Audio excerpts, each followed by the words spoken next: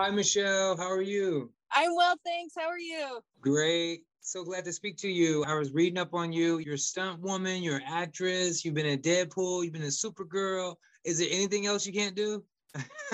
I could do anything. I just need the opportunity. Right, right. So speaking of opportunities, can you tell us about this wonderful career of baton twirling you've been involved in since you were a kid? Yeah, it is a bit of an obscure sport, a unique sport. I think that's what I really enjoyed about it is that it felt unique and special. I really loved that it was athletic and artistic. And I know that a lot of people actually don't know what baton twirling really is. And they think like majorette marching in a parade, cheerleader. And that was like nothing like what I did. What I did was more similar to like rhythmic gymnastics mixed with figure skating. And so there's been this big misconception, but I started when I was 5 and I sucked when I started. I was really bad. I was the worst one in my class. I was told I had no potential. And I was just like, oh, I'll show you. I'm like a model of determination. So by the time I was 9, I was competing at a national level. And by the time I was 11, I was going to the world championships. And I went to worlds for 8 years in a row. I won a bronze medal, 3 silver, 1 gold. Like I got to like the top of the baton world. If it were in the Olympics, I would have gone to the Olympics, probably won a medal. So anytime the Olympics comes on, I'm like, oh, it could have been me. Do you think the Olympics will ever go into that market?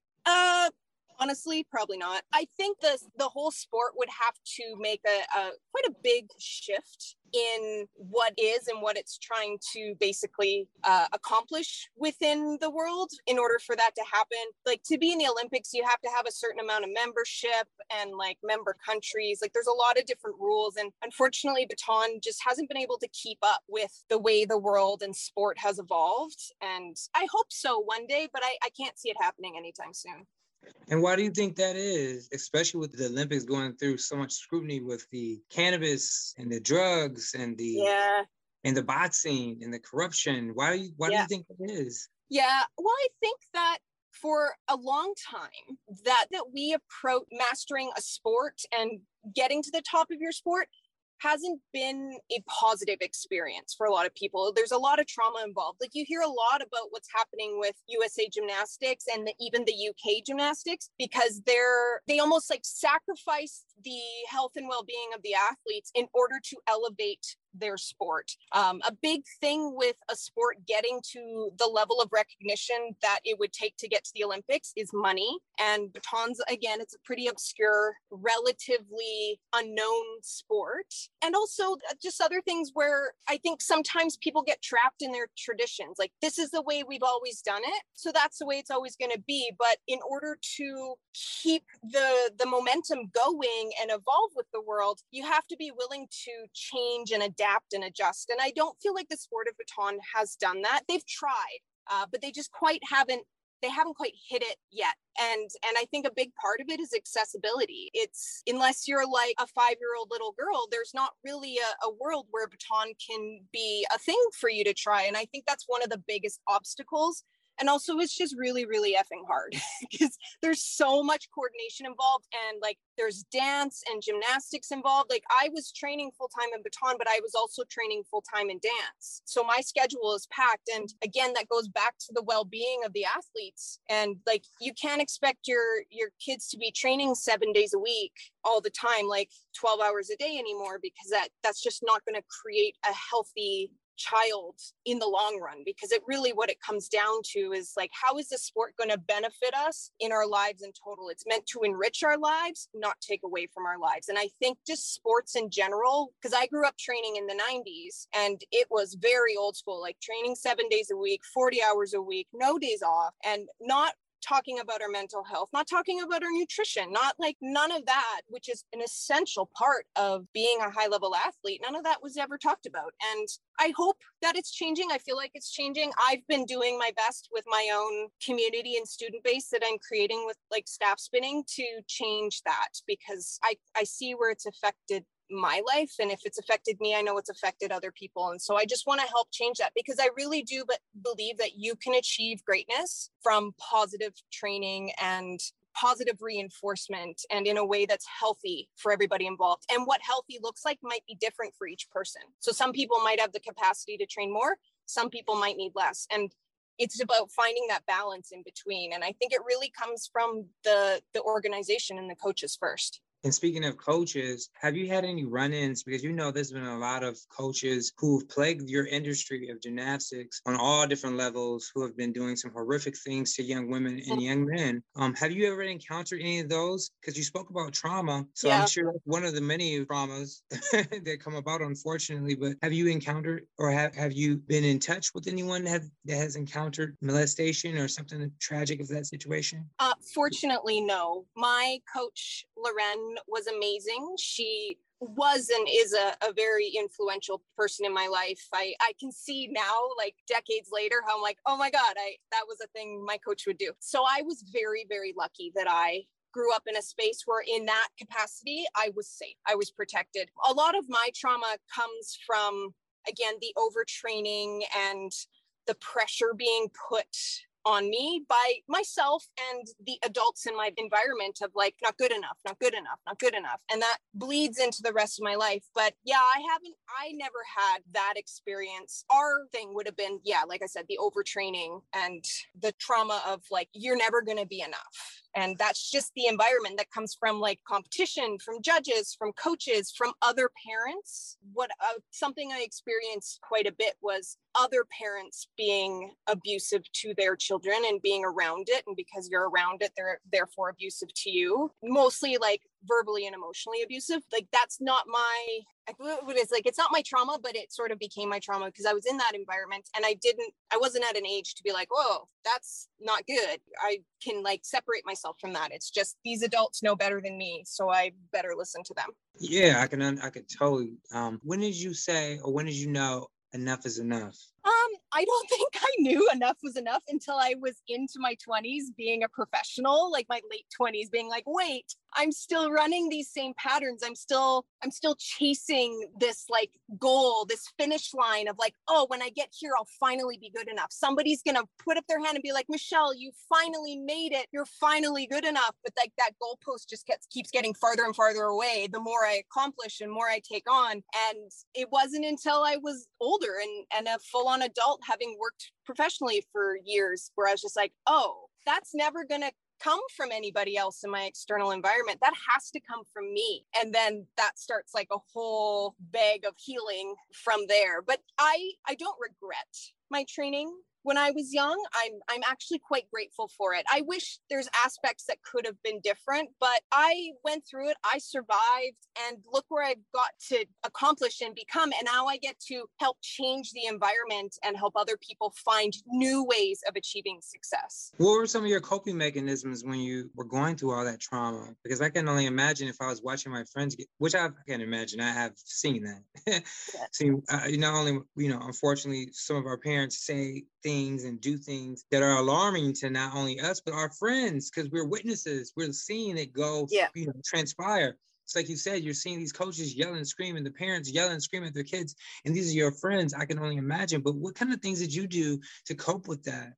Honestly, I practiced more. I spent more time in the gym because it became like my little bubble of movement and creativity and artistry. I was a really creative kid. I loved the choreographing process that we went through each year. That was my favorite part. And my coach and I were very in sync in that capacity. So I just sort of dove more into my training because I thought that if I could become the best, that all my problems would be answered and I would feel accepted and loved. Because what I learned, because I started when I was so young, was that I was seeking validation in my achievements, because that's what I learned, that's what I perceived was the way to feel love. And so I just put myself more into my training, and then it became like a self-perpetuating cycle where things get a little scary, but I'm just going to go over here in this corner and I'm just going to practice. I also was a daydreamer a lot.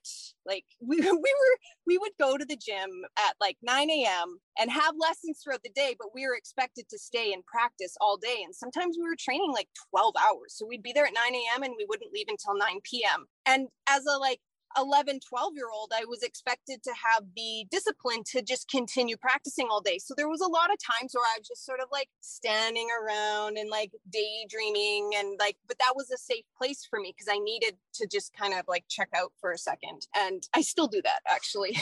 But well, you need an escape. So wow. And so obviously, you know, that practice made perfect, and you definitely increased and quadrupled your skills because you got the world titles and you got these medals. And then I guess fast forwarding to Stuntwoman, like how did you, or stunt person, so to speak, like how did you become a stunt person? I think I met one, I think April, I think I remember her name correctly, April. She's African-American. She's a stunt woman in Hollywood as well. I met her and I was like, what? I saw her rolling and tumbling and jumping through a window and I was like, that's you? Like, you know, a lot of us can't, like human beings can't do that. And if you can't do that, it's like you have to make sure, you know, you protect your head, your neck. It's like, how did you get involved in this? Did you walk by a movie set and you were like, I want to do that? Or it's like, how did you get involved? Honestly, I always say that stunts found me. I didn't know, like I knew there were stunt people in movies. And I knew that when I moved out to Vancouver, where I live now, to pursue my professional career, I knew that I wanted to work in film, but I just assumed that it would be acting because that is the obvious choice, right? And so I didn't really know that stunts was a thing. And so I came here to be a professional dancer, thought I was going to dance for the Backstreet Boys. That didn't happen. Danced for a few years, did like a tap show for a couple of years. Like, it was a thing. Then I was just like, I need something more athletic. So then I got into circus and I performed with a professional circus company called the Underground Circus for almost 10 years. And through circus, I started meeting stunt performers because the circus and stunt world are actually quite intertwined in Vancouver. And so I started meeting these stunt people and I was like, oh, that's cool. And then one day I was practicing like a silk act and there were stunt people around and they were playing with swords. I was like, I can do that. And so then I started playing with a sword. They're like, oh, you should be a stunt person. And it was just like, ha, ha, ha. But then like something clicked in my brain. And a few months later, I was just like, yeah, you're right. I should become a stunt performer. I didn't really know all that it entailed, but what excited me about it was a way that I could use my specialty of baton twirling in a new, unique and creative way with weapons and martial arts. And I really loved the idea of learning martial arts. And I've always been a little bit more like intense, and I've been called aggressive just with my energy. And so I was like, oh, martial arts could be like a really cool thing for me. And as soon as that happened, it just started like pushing forward. I started learning Muay Thai. That's where I started. Because like the first thing I heard is that you have to learn to fight and you have to learn to fall down. I'm like, well, I kind of already know how to fall down, but I don't know how to fight. So the first thing I did was go to Muay Thai classes and I loved it. Like I was just like, give me more of this. And I found that it was very, very complementary to my dance training, which I had a really high level of technique there. And it's just like, oh, it's like taking dance and just like grounding it a bit more and making it a little bit more life and death. And then from there, I started learning Filipino martial arts, which got me into the Kali sticks, eskrima. And I just hit me where I was just like, as soon as I had like a Kali stick in my hand, I was like, oh my God, I know exactly what to do here. And I just progressed from there. My first gig was motion capture for Barbie and the Three Musketeers. So I went in the studio with all the little balls. And then a couple months later, I got on a really big feature and was on that feature for like a month and a half. And that was like my first experience of like, oh, this is what stunts could be for me. And then that was like 2008. And then I was still doing circus and stunt at the same time until about 2012. And then eventually I was just like, okay, I'm just going fully into stunts. And as long as I've been doing stunts, I've been acting because stunts is physical acting. So I've been taking like scene study classes, improv classes, all of that, like audition classes. And so like I was also acting at the same time. And then somehow I've created this career. And it's sometimes you just put your head down and you just go and battle it out. And then you pop your head back up and you're like, oh, I actually made it somewhere. Look at me go. Right. And you have all this energy. Where do you get this energy from? This can't be just coffee. No, I'm like fire. I'm like Aries sun, Leo moon. So I'm just like fire all the time. That's awesome. So yeah, you are. That's awesome. Because I think a lot of people, they think just because we get older, we're supposed to be like all docile, like I'm sitting on the couch watching Maury or something. No, you know, your lifestyle is up to you. in my opinion, to a certain degree, obviously. So it's like, you know, this is who you are. I can see the little kid version of you by looking at you because you're so animated. You're just as animated as me. So, I love it. I love it. Which is so cool. Yeah. And speaking of which, have you done anything in the Matrix world? Like any of the Matrix sequels? No, I would love to though. I know. I like it. For me, it's like John Wick, Matrix. I don't know if they're going to make another Matrix, but like Star Wars, obviously. And then like I have done Marvel. I've done a couple Marvel shows, but like the new Marvel shows, like hit me up. I'm here. But like my thing now is because like I was performing for over 30 years. And just in the last couple years after the lockdowns, I was like, wow, I actually feel kind of satisfied with my performing career. Like I've done it all. The only thing I haven't done is like a lead actor in a feature. And like, if that comes to me, I'm so open to it, but I don't need it. And so that's a nice place to be because I'm quite detached. But I love teaching. Like, I love it. I've been teaching since I was 15. I've built a whole platform on teaching people how to do staff spinning as a way of taking the skills and the knowledge I gained in baton and translating it into a way that's a lot more accessible and a little bit more modern than what baton is. But yeah, sort of combining that spinning technique with martial arts. I've created freestyle staff. But what I love doing and what's been sort of coming to me within my film career is I'm getting hired to train actors because there's a big gap between actors that are being hired for action roles and the stunt teams. And these actors are coming in, they get a 2-hour rehearsal and they're expected to learn a fight and then show up and perform it on set. Like that's really difficult and really stressful. And like, it's stressful enough rehearsing it for like a few days. So where I'm creating like my own space is like, let me come in and train your actors. We can do weapons, we can do movement, we can do fitness. And I've been doing that on a couple shows and it's been a really gratifying experience. And also like choreography, like the things that I need in my life are I need to be teaching and I need to be activating my artistry and my creativity. And like, I'm like creating this world for myself. And it's really exciting because like, I've always been someone that doesn't follow a traditional route in my life. Like my whole life is like, nah, that's the tradition. I'm going this way. And so it's really cool that I have like the confidence now and the experience and the wisdom to like forge my own path and create my own space within the film industry. It's really, really exciting. And I'm really like super jazzed about where I'm at these days. That's awesome because, I mean, a lot of people say those who can't teach, it's like, no, those who can, they teach if they want to. And if they feel that, and obviously you're teaching because you see there's a void in the marketplace. And you want to be in the forefront and be a part of the change, which is awesome. What sparked that inside of you? Was that from your parents? Is that from your grandparents? Because you have this whole, like, you can feel it coming through just this call, is that you have this energy, like, I want to make a difference in this society that I live in while I'm here on earth. I want to make a difference. And so like feeling that through what you're saying, where did that come from? What is this innate desire to do this? I think where it comes from is the fact that I've felt for most of my life like I've been an outcast. I haven't really fit in with anyone. I've always been someone that has a very small group of friends. And so when I sort of navigated outside of that like very small circle, I often didn't feel like I belonged anywhere. And it hurt. It's heartbreaking.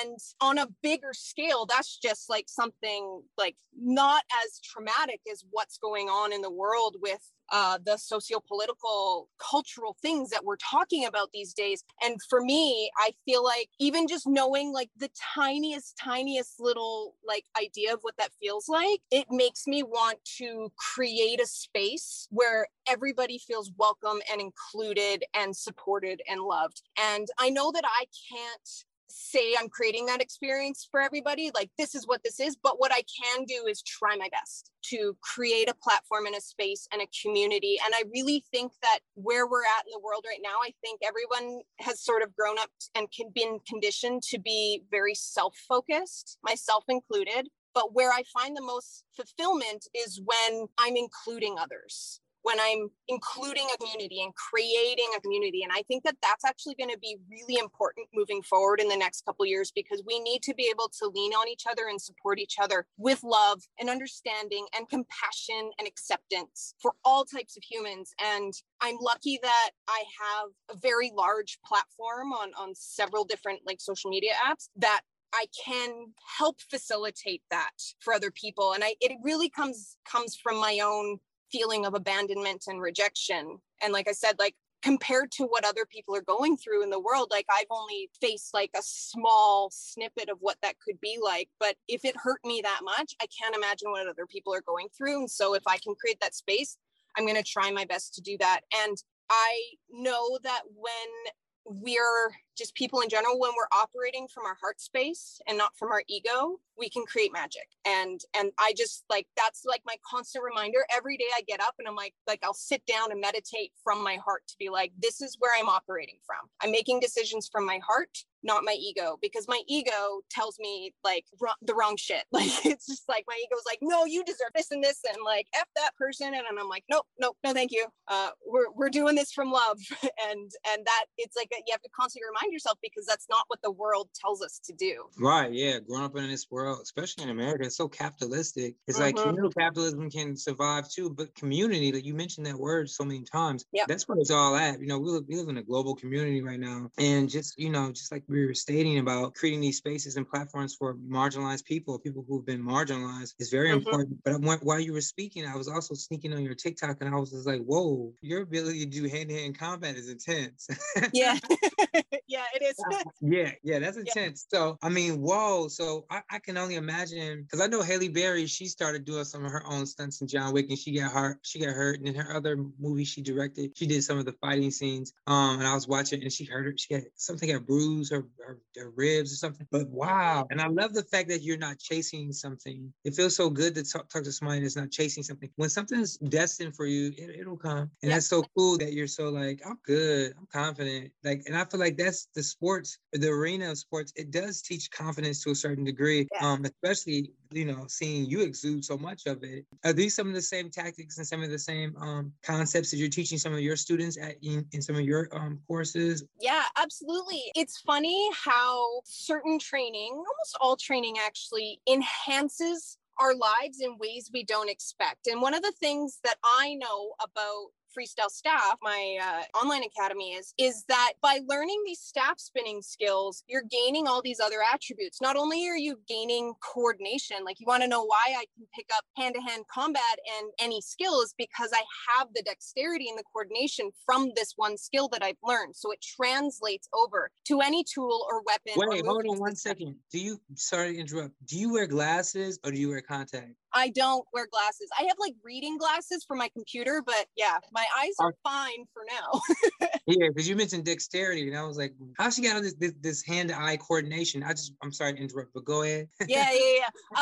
Because the sort of physics and like mechanics of staff spinning, you're using both hands, you're creating these neural pathways in your brain, which extends to all areas of your life. And like the other thing is, staff spinning is one of the ultimate metaphors for life, because you're going to drop your staff. And I encourage my students to drop your staff, because when I was young, I felt like I was in trouble and disappointing when I dropped. And so one of the biggest things that I encourage my students to do is to drop their staff, because if you're dropping your staff, that means you're learning. That means you've gotten a new piece of data to be like, oh, something didn't work. Let me go back and sort of break it down, which again is a really great skill of self-reflection. But also the metaphor of, you drop your stick, you pick it up, you try it again. Drop your stick, pick it up, do it again. And that is just like life. You sort of stumble your way, and you learn this as you become an adult. You're like, nobody has any idea what they're doing. We're all just stumbling our way through life. And if you have a tool that can help you process that stumbling,